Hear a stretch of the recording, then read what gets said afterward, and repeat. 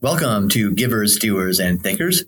Today we talk to nonprofit leader Aaron Withe about the peculiar challenges government unions pose for a healthy civil society. Let's go.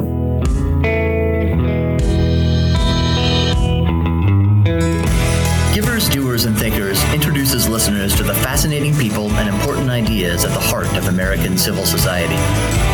We speak with philanthropists, reformers, social entrepreneurs, nonprofit executives, religious leaders, scholars, journalists, and anyone else who will help us understand contemporary civil society's achievements and failures. My name is Jeremy Beer. Thank you for joining us.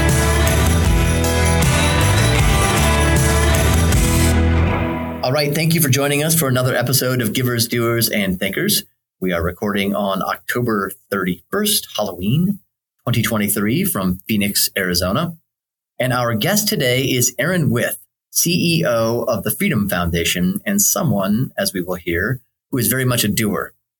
Our topic concerns the ways public sector unions shape American politics and society. Aaron and the Freedom Foundation, again, as we will hear, think government unions often stand in the way of individual freedom and flourishing, in part because of the perverse incentives they introduce into the democratic system. Aaron lives in Texas, but also, as we will hear, is originally from England. He went to college at Corban University in Oregon, where he played basketball, although I'm pretty sure I could take him in a game of horse, and I'm also hoping I never have to prove that assertion. He has been CEO of the Freedom Foundation since 2021, and he has recently published his first book titled Freedom is the Foundation. Aaron Withe, welcome. Jeremy, thanks for having on. And Halloween, what a good topic to discuss the scariest thing in our future, which is government unions. Good segue. We did not plan that. That's great. So we'll talk about why they're scary. Before we get into that, and before we dive into this, kind of sometimes sort of a heated topic of discussion, tell us about your own background. You're from the UK, but you were not an Oxbridge guy, right? You come from humble circumstances yourself. Yeah, that's right, Jeremy. Not the Oxbridge or stereotypical England. I grew up in a suburb of Birmingham, England, and Birmingham, for people that don't know, it's kind of an industrial town where industry died, kind of like a modern day Cleveland or Detroit. And I grew up single family home.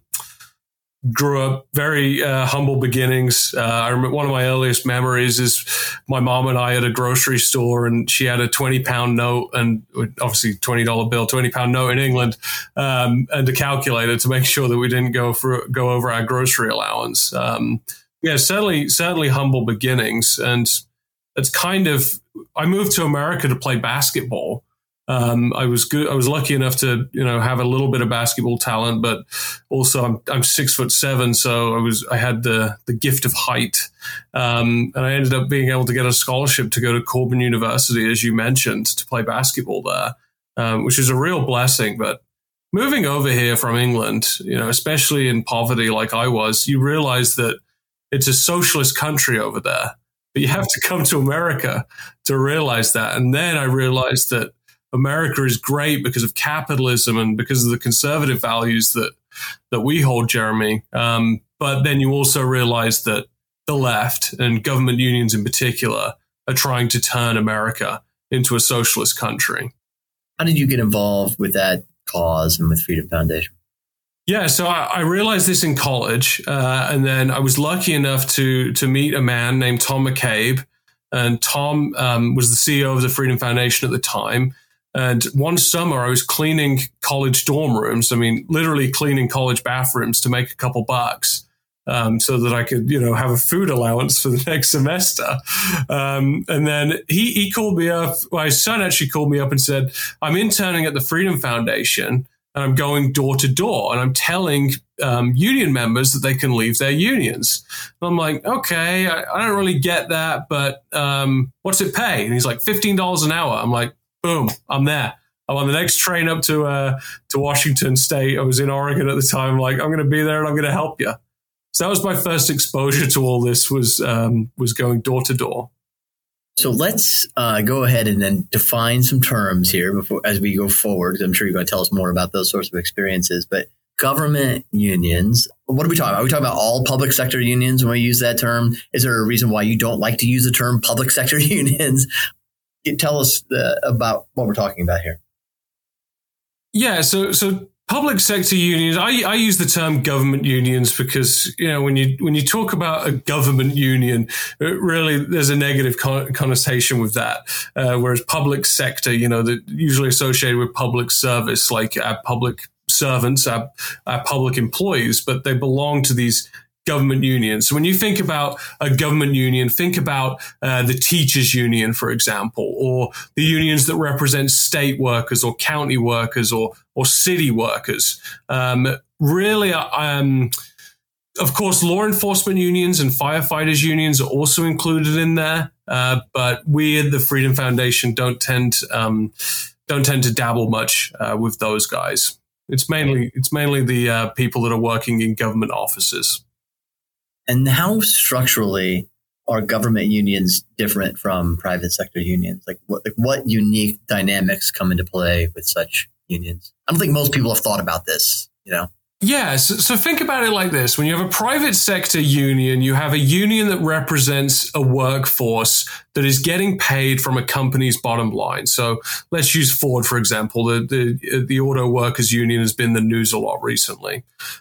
So when you have Ford, they're negotiating with the workers union to come up with a contract that benefits workers, but also is affordable for them as the employer. And there are lots of private sector unions that are good, and there are lots of ones that are bad as well. The most recent, I'd say, bad example is for those that are familiar with the Yellow Trucking Company. Their union that they were negotiating with negotiated a horrible deal and bankrupted the company. So there's always this checks and balances system in the private sector. Yeah, so if in the private sector union theoretically the incentives are aligned to some extent by the need for the company to be profitable for private sector union and employers. And if it goes awry, like you just said with the Yellow Truckers Union, the company goes out of business, well, that should disincentivize future private sector unions from driving that kind of bargain, right? You just put a lot of people out of work. Yeah, that's right. And you think about where private sector unions came from. They really came from the coal mines and the steel workers who were literally dying in the workplace, working 70-hour work weeks. Child labor was happening, and they weren't making any money. So private sector unions cropped up at that time to really be a checks and balances to people like Andrew Carnegie, who was undoubtedly taking advantage of these people. But the government sector is different because when you're operating as a union in the government sector, you're no longer arguing with a private sector business. Your debate and contract negotiations are with the taxpayer. And that is a bottomless pit if you want it to be. So what's happening is these unions, like the teachers unions, for example, are going and they're using their union dues to go and elect public officials. Those public officials are now sitting opposite them at the bargaining table and and someone is meant to represent the taxpayer in this. That's not happening. And the result of that, of course, is higher taxes, but it's also bankrupting potentially states, but certainly cities and counties, because taxpayers simply can't afford the burden that is being negotiated. Just structurally, it's set up so that a vicious cycle can take root. Yeah, and the most recent example is Brandon Johnson. He's the new mayor of Chicago. And I think he really articulates the problem here. Brandon Johnson had 95% of his campaign funds, around $10 million, came from government unions. He was basically entirely funded by one industry. And that industry has a direct involvement in his job because they're going to negotiate the contracts now. So Brandon Johnson is going to sit opposite the teachers union. He's going to sit opposite all these other unions that are representing city employees, and he's going to represent a deal that's going to screw the taxpayer and cost them millions more in taxpayer dollars. Well, I think, as you say in your book, that the problem with the structure here is that you don't really have two people on opposite sides of the bargaining table, but on the same side of the bargaining table, and with taxpayers perhaps on the other side. All right. So government union, it's sort of been controversial, right? I don't know if you know the history, but like, haven't people warned about these dynamics like from the beginning? I thought I remember reading that somewhere that like this is not out of the blue. Oh my gosh, we just now realize this is a problem, but this has been sort of realized for a while. Yeah, even FDR, who was certainly no conservative, I mean, arguably one of the earliest radical liberals to get into the presidency. Even he warned against them because he knew the incentive structure that would be set up if you have a government union. When he was warning of that, just a few years later, we have collective bargaining that then starts to exist for federal workers. That's where it really started. And then over the course of decades, we've gotten to where we are today, where government unions are the number one contributors to politics in America. I mean, everyone talks about special interest groups like Wall Street or manufacturing or whatever it is. They always put these labels on these different industries, but they never point to the fact that government unions are actually the biggest funder of politicians in America as an industry. Have government unions, so we live in a time in which private sector unions have been declining in membership, I think, fairly significantly the last generation or two. Is that happening to government unions, or are they holding steady or even gaining members? It's an interesting trend, actually.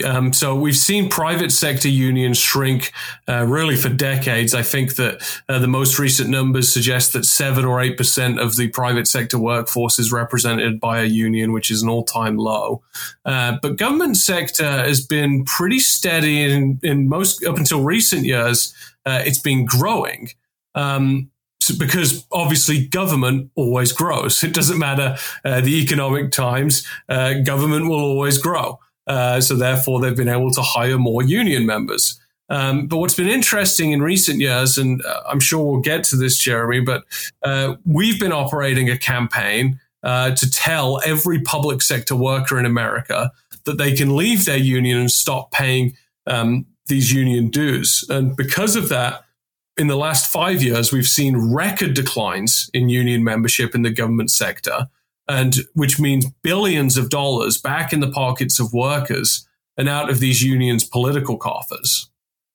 And so your initiative, your work there is the result of a particular, I should say it's the result. It's been energized by a particular Supreme Court decision called Janus versus Ask Me. Can you talk about that decision and what it said, what it means?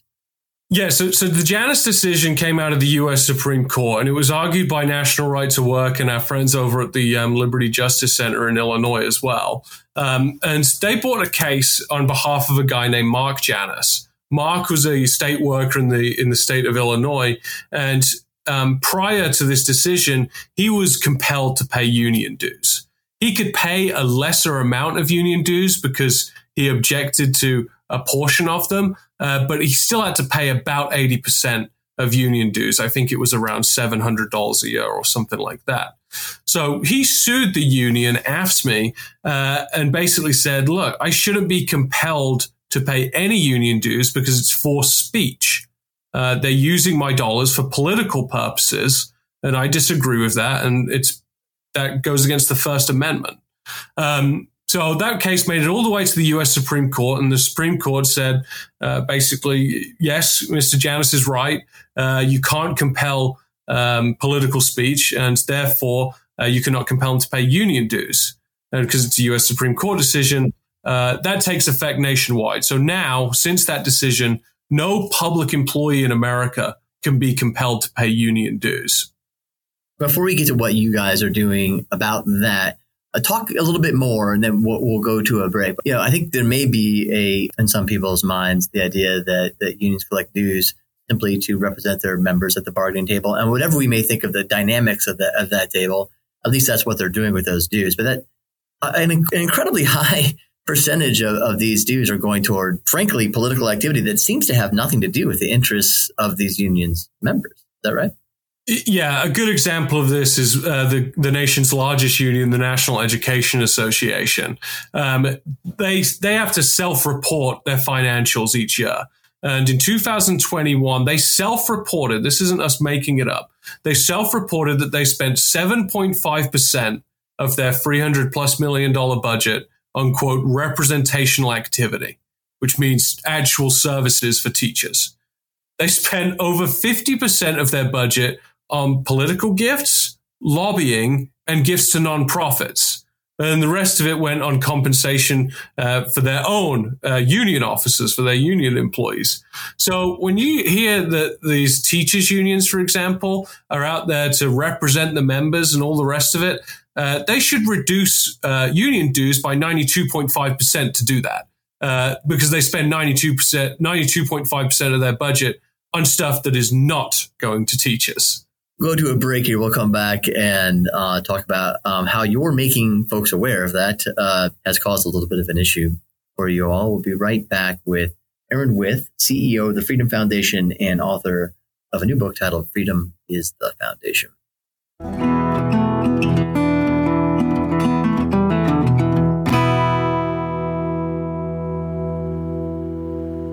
Hey there, listener. I want to invite you to our 2024 Givers, Doers, and Thinkers Conference in sunny Malibu, California. This is our 4th annual conference, and it's called K to Campus, How the Education Reform Movement Can Reshape Higher Ed. The conference is a great opportunity to gather with donors, nonprofit leaders, and scholars, many of them you will recognize as guests on this podcast, to discuss some of the most pressing issues in the realm of education. Our featured speakers and expert panelists will address K-12 school choice, the importance of donor intent when making gifts to colleges and universities, and many other topics. As some of you may know, we just wrapped up our sold-out 2023 conference in Scottsdale on the rise of the nuns. If you missed it but wanted to join, we are now offering special early bird registration to our podcast listeners for the 2024 conference. For a limited time, use code EARLYBIRD to register and receive a 50% discount. That's pretty good. A special link will be listed in the podcast notes. For information about conference sponsorships, including table sponsorships for your organization, please contact Center for Civil Society Director John Hanna at jhanna@centerforcivilsociety.org. We hope to see you in Malibu.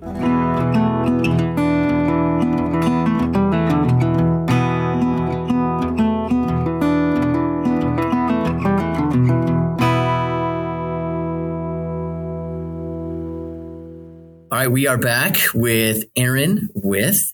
He is the CEO of a nonprofit called Freedom Foundation and the author of a new book called Freedom is the Foundation, talking about the Janus decision at the Supreme Court, which was when, 2016, 2017? 2018, which made it possible for, again, I hope I get this right, for union members of government unions to not be members of government unions and still keep their jobs. That was not the case before, correct?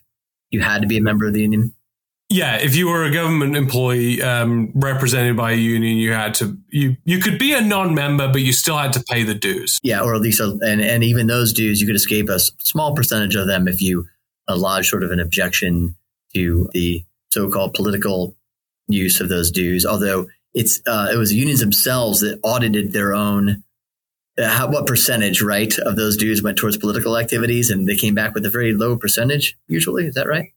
Yeah, that's right. That's right. They had to self-disclose how much they spent on politics, and the number was not quite accurate. So you all have taken it upon yourselves to inform public sector union or government union members of the right they now have to not be a member of the union. Talk about what you do and have done, and what are some of the reactions you have received to that work, both from members and from union leaders?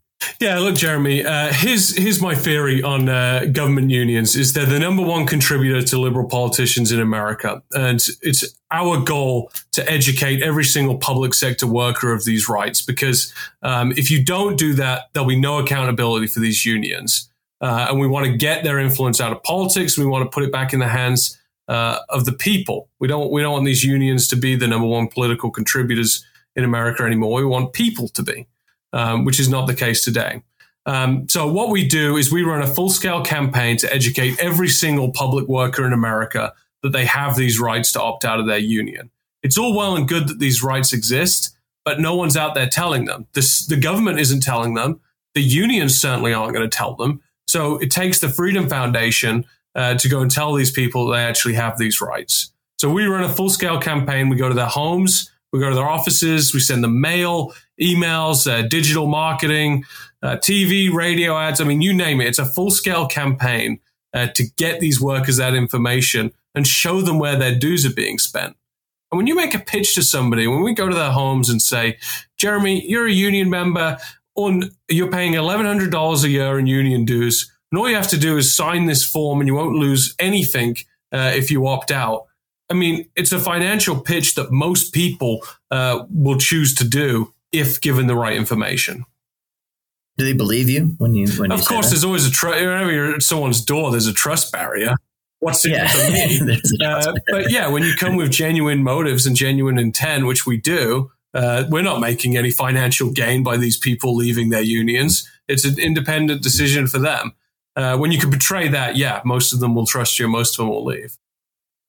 I'm sure that people come from various perspectives. You show up at the door, as you say. But do you get a lot of complaints about these unions? Like, oh, I had no idea. That's fantastic. They don't really represent my views. Do you get that kind of response? I'm sure. Or do you get the other kind of response as well? You must. Oh, yeah, you get both. I mean, there's about 5% of the population that are unconvincible either way. 2.5% are completely pro-union. They'll never leave. 2.5% are completely anti-union and they would never join. But there's this 95% population that are convincible, basically. And that's the population that we're really targeting here. But yeah, we've had some interesting responses at the door. Of course, you get the dogs and you get all the rest of it. And I certainly remember some confrontations that I had with pro-union members. But for the most part, these people are receptive to the information. And when you can make a compelling pitch to them, they'll leave. Some of this too, I mean, people should be aware, I think you talked about this in your book, the service workers union. I think it was California. You can correct me, Aaron. Maybe it's multiple states. Let's say you were simply taking care of your mom, your aged mother at your home, and were receiving some Medicaid support for doing so. Tell me if I have this wrong, okay? And you were forced to join the service workers union. You were just simply you're the son or daughter at home, but to get the Medicaid funding, you were forced to join and then pay these dues to the union again, say $1,100 a year or so, 90% of which has nothing to do with supporting service workers. And you weren't even a professional service worker anyway. It's kind of crazy, right? And isn't that kind of how you guys got into this with those workers in particular? Yeah, so it's interesting. The federal government basically pay Medicare to people who take care of loved ones or people that they might know to avoid them from being institutionalized. I mean, it's a pretty good government system as far as government systems go. Yeah, it's kind of a sensible thing. Right. When I look at so it. Usually what the situation looks like is we found it's happening within a family. It's a parent that's taking care of their kid. They had to leave their job because their kid has some type of disability, or it's a teenager or a 20-year-old looking after grandma who has some disabilities, and therefore grandma doesn't have to get put in a home. So anyway, pretty good system. But the unions figured out back in the early 2000s that, well, these people are public employees, so therefore we should unionize them and we should take union dues from them. And the best way to do that isn't actually to have a vote of the members, because we don't care whether they want this union. We'll just go to liberal legislatures and governors and convince them to do it. So in liberal states in the early 2000s, I think they went to almost a dozen of them. The West Coast, California, Oregon, Washington, Illinois, New York, and a handful of others. They went to all these state legislatures and they passed these laws unionizing them. So overnight, these people, without a vote, were forcibly made to pay 1.7 to 3% in some places of their paycheck to a union for essentially nothing. So So the U.S. Supreme Court... Literally for nothing. Right, exactly. So the U.S. Supreme Court took a case in 2014 before the Janus decision that made this scheme illegal. And that, you're right, that's exactly where we started, is we went to these people's homes and we started messaging to them to get them out. And we started that in Washington State. We got over half of these people to leave in a few years because they recognized there was no value in it. And that money was better served in their pockets. That's a lot. So, I mean, this has success. That's going to be my next question. How successful is this effort? Does it depend on the state? Does it depend on the amount of the dues that the workers are paying? What are the factors that go into making for success? I think an essential part of running a nonprofit is being able to measure success. And frankly, most nonprofits fail to do this. But the Freedom Foundation, we measure success by a couple things, but really the primary is by how many people we help get out of the unions. And in the last 5 years, we've seen the largest decline in union membership since we've been recording. A net 700,000 loss of amongst the big four unions, a gross 1.2 million person loss. As I said earlier, government grows, so that's why there's a difference there. And that's cost unions literally billions in revenue losses, money that's back in the pockets of these workers. So we're seeing this as a huge victory. We're seeing this as a wave that's happening, and we're going to continue to ride that wave as we see more and more people leave their unions. And the best trend for me, actually, is to see more union members leave, but also we're seeing our cost to get somebody out of the union lower. Right now, it's cost us about $132 to get someone out of their union. That's down from last year, which is about just over $150. How have government unions responded to these efforts? Do you have their attention? They lie, they cheat, and they steal. Can you elaborate? Yeah. So what they do is three things. They lie, they cheat, they steal. They lie to people by telling them that they'll either lose something if they opt out, or that they'll basically flat out say, you have to be a member. So we've seen that lie. We've documented it. They cheat the system by when somebody becomes a public employee today and they go to employee orientation, they'll be given a union membership card. And on that membership card, there'll be fine print in there that says, basically, I agree, regardless of my union membership status, that I will pay union dues until a 15-day window in the year. So they compel them into membership before they even realize what they're signing. So you help someone try and leave, the union will say, well, this person, they can leave, but they have to pay union dues until February 30th if it's raining outside. I mean, they just make up the rules. And still, this one is interesting. They've started forging the signatures of people on these union membership cards.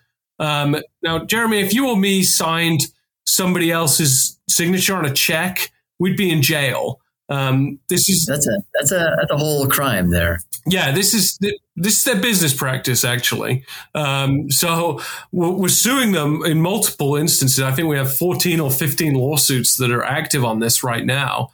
But yeah, we've caught them forging these people's signatures. I'll tell you one of the most egregious ones is one of these home care providers in Washington State. She lives in Eastern Washington. She had a signature forged electronically in Seattle. You get the IP. We requested a copy of the card, and they sent one with this IP address in Seattle. And of course, she's like, I never go to Seattle. I certainly haven't been to Seattle to sign a union membership card at some internet cafe. So we caught them in this big lie, and now we're suing them over it and trying to get her a criminal settlement. Yeah, I was going to say, that strikes me as a crime, not just a civil matter, correct? Yeah, but on the West Coast, liberal judges are siding with the unions. Well, they're not even siding with them. They're punting the decision, which means inevitably we're going to have to get the U.S. Supreme Court involved on one of these cases. All to your point about the union and elected officials and the mutual dependence that can be formed. Really extraordinary. You haven't even mentioned, you said lie, cheat, steal, but you haven't mentioned intimidate, which is what happens to you and your colleagues often as you go about your work. Can you talk about that a little bit? Yeah, I mean, How else do you measure success? Again, I said you need measurables to know if you're being successful or not. How hard the unions fight back is a measurable. So what they do is instances that we've seen the past few years, all of our events get protested. We've had bricks and bullets sent through our windows in Olympia, Washington. I've had hate mail sent to my neighbors. So have our other staff. So have our board of directors. Just printing lies to try and intimidate us. They've sent people. Yeah, they don't send it to you, to be clear. They send it to your neighbors to try to get your neighbors to hate you. So, yeah, they do a lot to try and intimidate us. They put your name and your address on an internet website and try and encourage people to come to your home. Bottom line is this. This is how you know that you're being successful, is because they're fighting back. And the other thing that I've seen a recent trend of is cease and desist letters. They've sent us a few recently, and I want to read you, actually, Jeremy, an excerpt from one of them because I think you'll find it funny. We've been operating in Florida now for a while, and recently the Florida Education Association sent us a letter, and it says, the Freedom Foundation has a pattern of contacting our members statewide with direct messaging, urging them to resign their union membership contracts.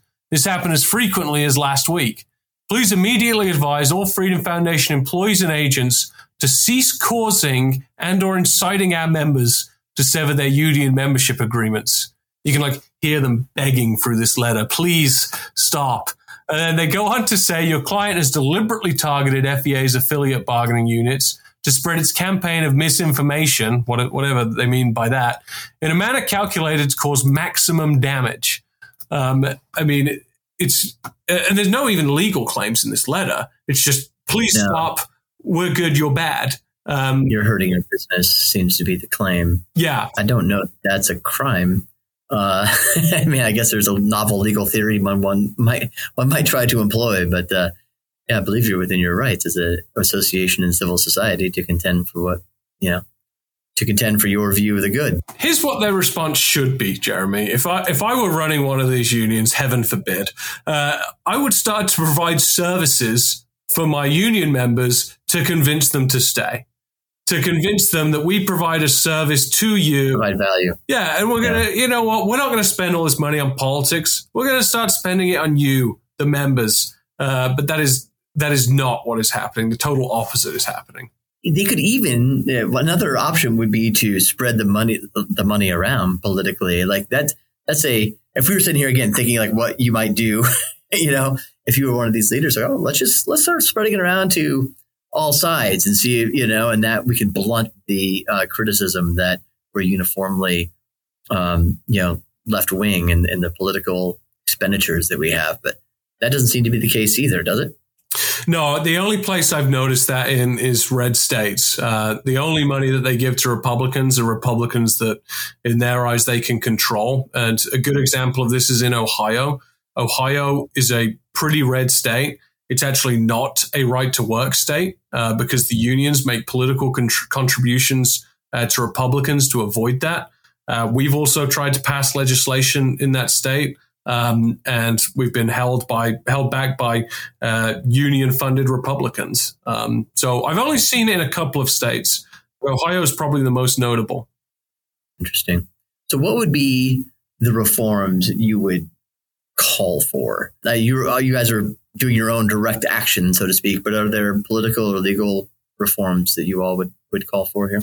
Yeah, we didn't really dabble in legislation until 2020, 2021, when we started to see these teachers unions just shut down schools, mask our kids, call for forced vaccinations. And then CRT and sex ed, critical race theory, that they were trying to put into our schools, into elementary school kids.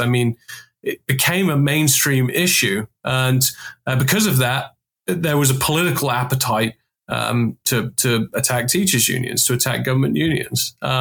So we started to work with state legislatures and governors to implement some reform. Most notably, we call paycheck protection.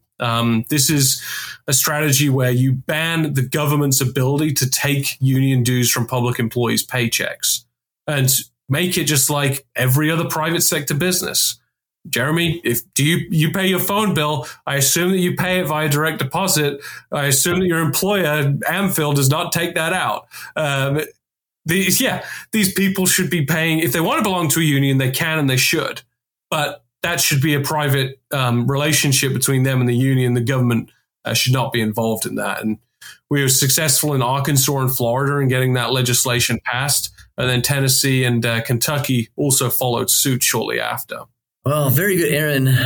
I'm not aware that anybody else has really sort of articulated this issue and attacked it the way you all have. So are you guys sort of the only ones out there doing this, so to speak? No, there are other state partners that we have in this space. And my theory on this is that, look, government unions are a multi-billion-dollar monopoly. And it's going to take significant resources, energy, and effort to take that down. So we have state partners, people like the Mackinac Center in Michigan, the Buckeye Center in Ohio. There's a group called Americans for Fair Treatment. That is a subsequent group of the Commonwealth Foundation in Pennsylvania. National Right to Work, they're a great litigation group, as well as the Fairness Center, also based in Pennsylvania. So we have a lot of partners across the country that are on the same page as we are. Like I said, this is a multi-front fight and a multi-group fight. A few years ago, if you'd have said, okay, how are you going to take down a multi-billion-dollar industry? You're not going to do it just by, one attack and one, you're going to try multiple fronts and you're going to do multiple attacks. And one of the most recent things that we've started doing is decertifying unions. For those unfamiliar with the term, it's where we create a new local association and try and get rid of the national union. The national union, of course, is the one that's spending all the money in politics. So we get members to vote in our union, and our union is a local association. It doesn't play in politics. All it does is collective bargaining and represent employees in disputes with their employer. It really operates the way a union should. And union dues are fractional. So we're doing this. We've done a dozen of them or so far. We're currently trying to do one in Miami-Dade, which is the third largest school district in America. So this is another strategy that we're deploying. And you find some places members are open to introducing competition into the system is of interest to union members in certain places? Yeah, if you go to a union member and say, look, you're paying $1,100 a year in union dues. Most of it's going to politics. I can put your union dues down to $20 a month, and all it's going to go to is towards representing you in contract negotiations and labor disputes. I think that's a no-brainer. But yeah, it's scalability, and it's we've got to sell this idea to people, which is our challenge. Well, very, very interesting, Aaron. Thank you for your time today. Freedom Foundation is online at freedomfoundation.com.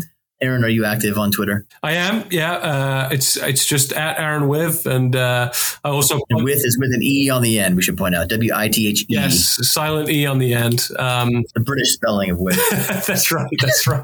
And then if anybody is interested in buying my book, it's called Freedom is the Foundation, available on Amazon and Barnes & Noble. A very good book. It's a very good read. There are a lot of good stories in there. Very troubling stories, frankly. So that's why I wanted to have you on, Aaron, to tell those stories and share your experience with us. And really appreciate your time today. Good luck. Thanks, Jeremy. Thank you for having me on. And thank you for what you do at Amphil. Thank you for joining us for today's episode.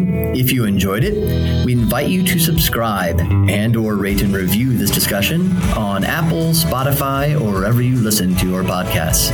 And have a guest you'd like to hear from? Send your request to our producer, Katie Janis, at kjanis@amphil.com. That's KJANUS@amphil.com.